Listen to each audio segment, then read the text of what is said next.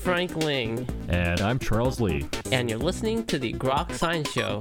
That's right. It's a weekly look at the world of science, technology, and their effects on our daily lives. Coming up on today's program, Professor Paul Ehrlich will join us to discuss jaw development. So stay tuned for all of this. Plus the Grokatron 5000. And our world-famous question a week. Coming right up. Here. On the Groks Science Show.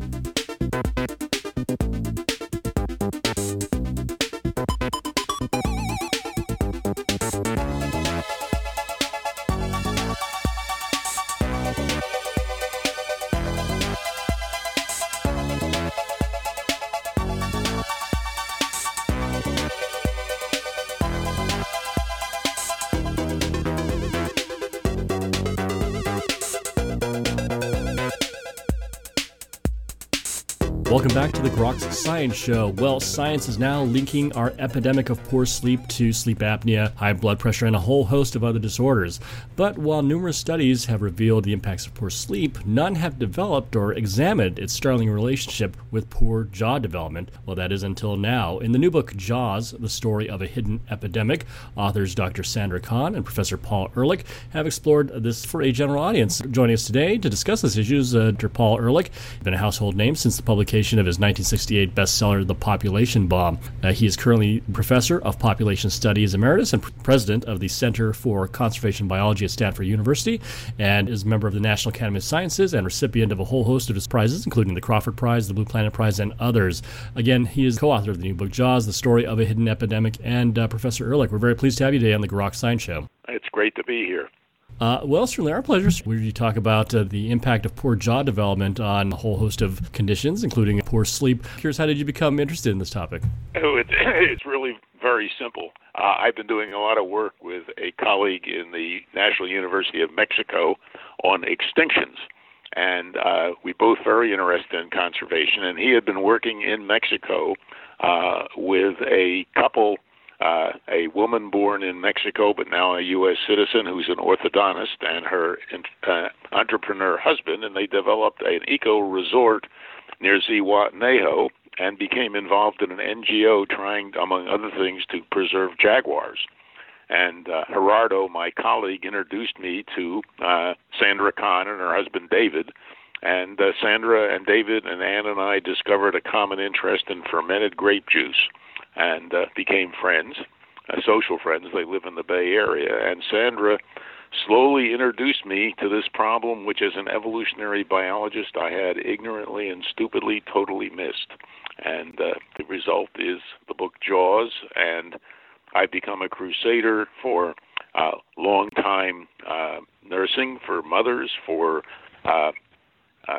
weaning kids to chewable food, to stop liquefying our entire diet, to take very good care that our kids don't have stuffy noses for the first couple of years of their lives, and so on. It's as you indicate, a very serious problem that leads to higher probabilities of cancer, heart disease, ADHD, depression, diabetes, even Alzheimer's disease, particularly through the sleep connections, right? The so-called sleep apnea, being choked in the middle of the night and awakened. That depress you enough? Well, it certainly alarms me enough, and it's surprising that this hasn't really been. The book says it's a story of a hidden epidemic. Why is it that it's gone overlooked for so long? That's a question that we have been puzzling over. I think it's too much a gradual thing that people have just accepted without thinking about it, because that's certainly what I did. Well, I was never wondered why more and more kids were getting braces, why my daughter, for example, is on a CPAP machine, a machine designed to keep you from having sleep apnea, because waking up in the middle of the night choking is a horrible stressor, and that's the stress is what's so bad in terms of the lead into the various diseases and so on. And the other thing is that the processed food industry has just been producing more and more liquid, more and more profitable things. The baby foods, for example, are almost all pap. No, kids don't get to chew. And there's also things that again, as a biologist, I should have known, but generally we don't in biology face it. For example, Sandra, the senior author and the orthodontist, the working mother, And she knew that breast milk was very nutritious for her kids, so she pumped the breast milk, and during the day, her husband, while she was working, fed it to the kids through a bottle. And she didn't realize any more than I did, or I think any of our friends, that nursing requires much more exercise of the jaw muscles than drinking from a bottle. And, we spend our time exercising virtually every muscle we have. Everybody's out exercising and so on and so forth. Nobody has been told to exercise their jaw muscles, except Sandra now has a whole program of it. But, if kids didn't walk till they were 12, think what their leg development would be like. And that's why human jaws have been shrinking now rapidly for the last 300, and before that, for the last 8,000, really. It's a move to farming and industrialization that's been the biggest environmental move that we have done as human beings and on ourselves, and we didn't recognize it. It's largely the fact that the environment doesn't require us to chew as much or to work as hard with our jaws, but it is also somewhat genetic now that we don't have to select for those individuals who are able to chew very vigorously. Well, it's much too rapid for a genetic change. This is one of the problems there has been in orthodontics. Orthodontists don't understand genetics, and they think that it's possible that the misalignment of teeth, which is just a symptom of the shrinking of the jaws, that and wisdom teeth. Wisdom teeth are just the normal back molars, but when your jaws have shrunken from a lack of the developmental needs for chewing to make them develop properly, cannot erupt. And so the whole thing cannot have any real genetic component because genetic changes require generations. Our generations are 20 years long and require strong selective pressures, and there are none. So this is basically the biggest environmental change that human beings have wrought, and it's the one that's least recognized, and it's one you can protect your kids from. This is really important for parents. This is a nonprofit book put out by Stanford University Press. We're not making any money on it. We're trying to save people a lot of money and a lot of misery by what they do with their kids, particularly early in their lives. People can start paying attention to this when they're pregnant, and young kids can be taught, will gum food, for example, that's given to them. Got to be careful so that they don't choke, but that's not much of a problem for really young kids. And so it's not a genetic problem at all. It's entirely, the whole epidemic is a response to the environmental changes that we created when we settled down to practice agriculture, when then one person could feed more than just himself, and so you had specialization that led to industrialization, and that led us from chewing on tough steaks from buffalo to eating hamburgers, which are damn near liquid. I saw an ad the other day for a drink for V8 saying, drink your vegetables. You don't want to drink your vegetables. You want to chew your vegetables, and you want them al dente so that they require chewing. Smoothies. There's a lot of argument in the nutritional literature about whether smoothies are as good for you as eating fruit. Well, first of all, we've selected the fruit to be almost liquid. About the only fruit you chew now is an apple. And second of all, the smoothie you don't chew at all. So we're slowly moving to a more and more liquid diet, and our jaws will continue shrinking, and we will have the symptoms of badly misaligned teeth, of crooked teeth, but they are going to be just a symptom of a much more serious problem, namely the shrinking of the airway that goes to your lungs so that your tongue, not having enough room anymore in your mouth, slops back into your neck when you sleep, leads to snoring, and our ancestors almost certainly didn't snore, and then to being awakened in the middle of the night by choking because your tongue has blocked your airway and by flopping back into your throat. So, as you can tell, I'm concerned about this. So is there a critical time in the development of the child? At what age should parents really be getting their kids sick? Parents should be paying attention from the very start, and we have a table in the book of symptoms you can look for and what you can do about them and so on. Again, the epidemic is hidden, but we've tried to expose it. In the book, there are lots of pictures. It's a cheap book, by the way. Again, we don't get any royalties on it. It's got lots of pictures, and it's got tables to tell you what to look for and what to do. And you can do this with very young kids. And if you see problems, there's also information about what you can do about them, because there's a lot of things you can do to teach your kids, for example, to exercise their jaws properly and to hold their jaws when their mouths are closed. One of the things we see all over the place now is kids hanging their mouths open. Mouth breathing is a good way to wreck your jaw. There's some experiments, which I wouldn't have been involved in, fortunately, about 40 years ago, in which they blocked the noses of rhesus monkeys, and the development of the monkey's jaws went right to hell. We have a picture showing that, and there's a lot of reason to understand why it's bad to breathe through your mouth instead of through your nose. And that was known 150 years ago.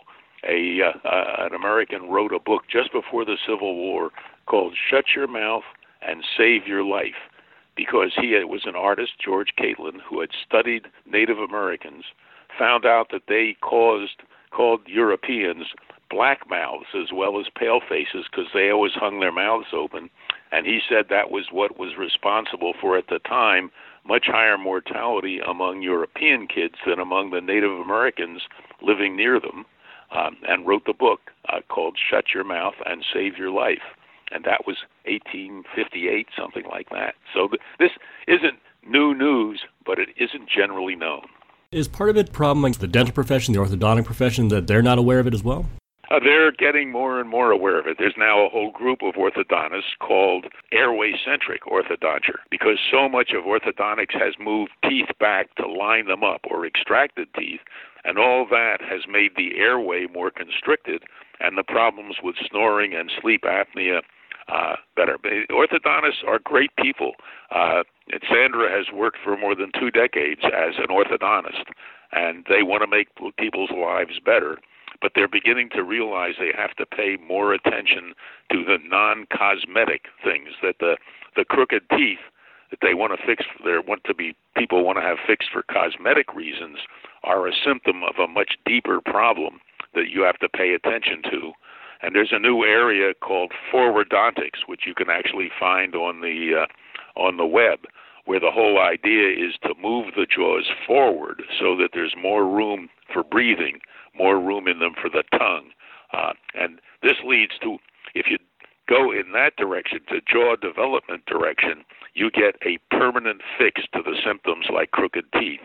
Whereas, as anybody who's had braces knows, there's no permanent fix there. You have to have a retainer, or the teeth will keep moving. So what about adults who maybe have small jaws? Is there anything they can do at adult ages? Yeah, we cover what adults can do. We cover what adults can do in jaws also. It's harder, of course, once you've fully developed, to change the shape of your jaw and so on, but it can be done. Some people who have I have a friend who has had such serious problems with sleep apnea, it's basically ruined her life. And she had a jaw operation, which helped a little. There are jaw operations, if you find the right surgeon, if you're having a lot of trouble with sleep apnea, that can help you. So adults, it's not hopeless. Adults can help themselves. Sandra is working very hard on some of these things, and so is our orthodontist, and not in general, but many orthodontists. So, professionals change their views like us university professors, we change our views very slowly. If you have something that seems to work, you tend to work it. But it is not hopeless for adults, but it's much better to start very early and see that your kids, just like, I'm 86 years old. If I wanted to become a weightlifter, I would have a much more difficult time developing the muscles of my chest and my arms than I would if I had started to be a weightlifter when I was 3 years old. You want to develop in a certain direction, start early and work at it. And that's the same thing for our chewing muscles. Like much of life, it's having a good start. Exactly. Well, maybe to close, are there any other resources besides the book that learn more about this issue? I would go to the Forwardotics website. There's going to be more website. This is something where we've discovered that people are desperately interested.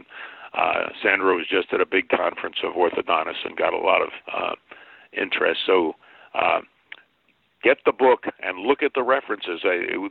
This sounds like one of these, oh boy, you can save your life by doing this kind of fad or that or that.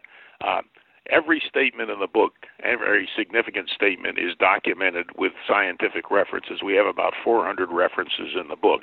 You don't have to consult them, but it will show you that this is based on a lot of science.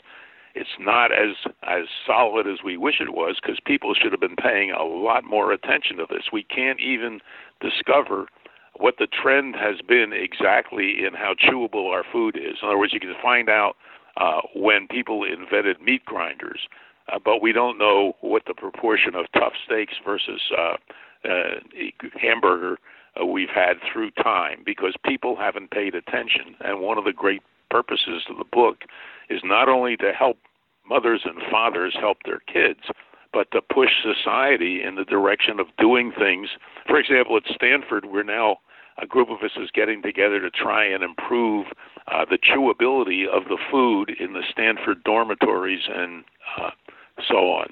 So that this is going to be a very active area of research. And I've been stunned since getting the book out on how many people are on CPAP machines. Colleagues of mine, my daughter's on one. This shows this is getting to be a very serious problem that we're going to have to deal with. All right. Well, we were just talking with Professor Paul Ehrlich. He, together with Dr. Sandra Kahn, have written the new book, Jaws, The Story of a Hidden Epidemic. And Dr. Ehrlich, I want to thank you very much for joining us today on the Grok Science Show. That's my great pleasure. Thank you for doing it. And that's all for this week's edition of the Grok Science Show. Make sure you tune in next week for more from the world of science and technology. If you'd like to contact us here, you can email us at science@groks.net. For Grok Science, I'm Frank Ling. And I'm Charles Lee. Make sure you also see us on the web at www.groks.net. Have a great afternoon and keep on grokking.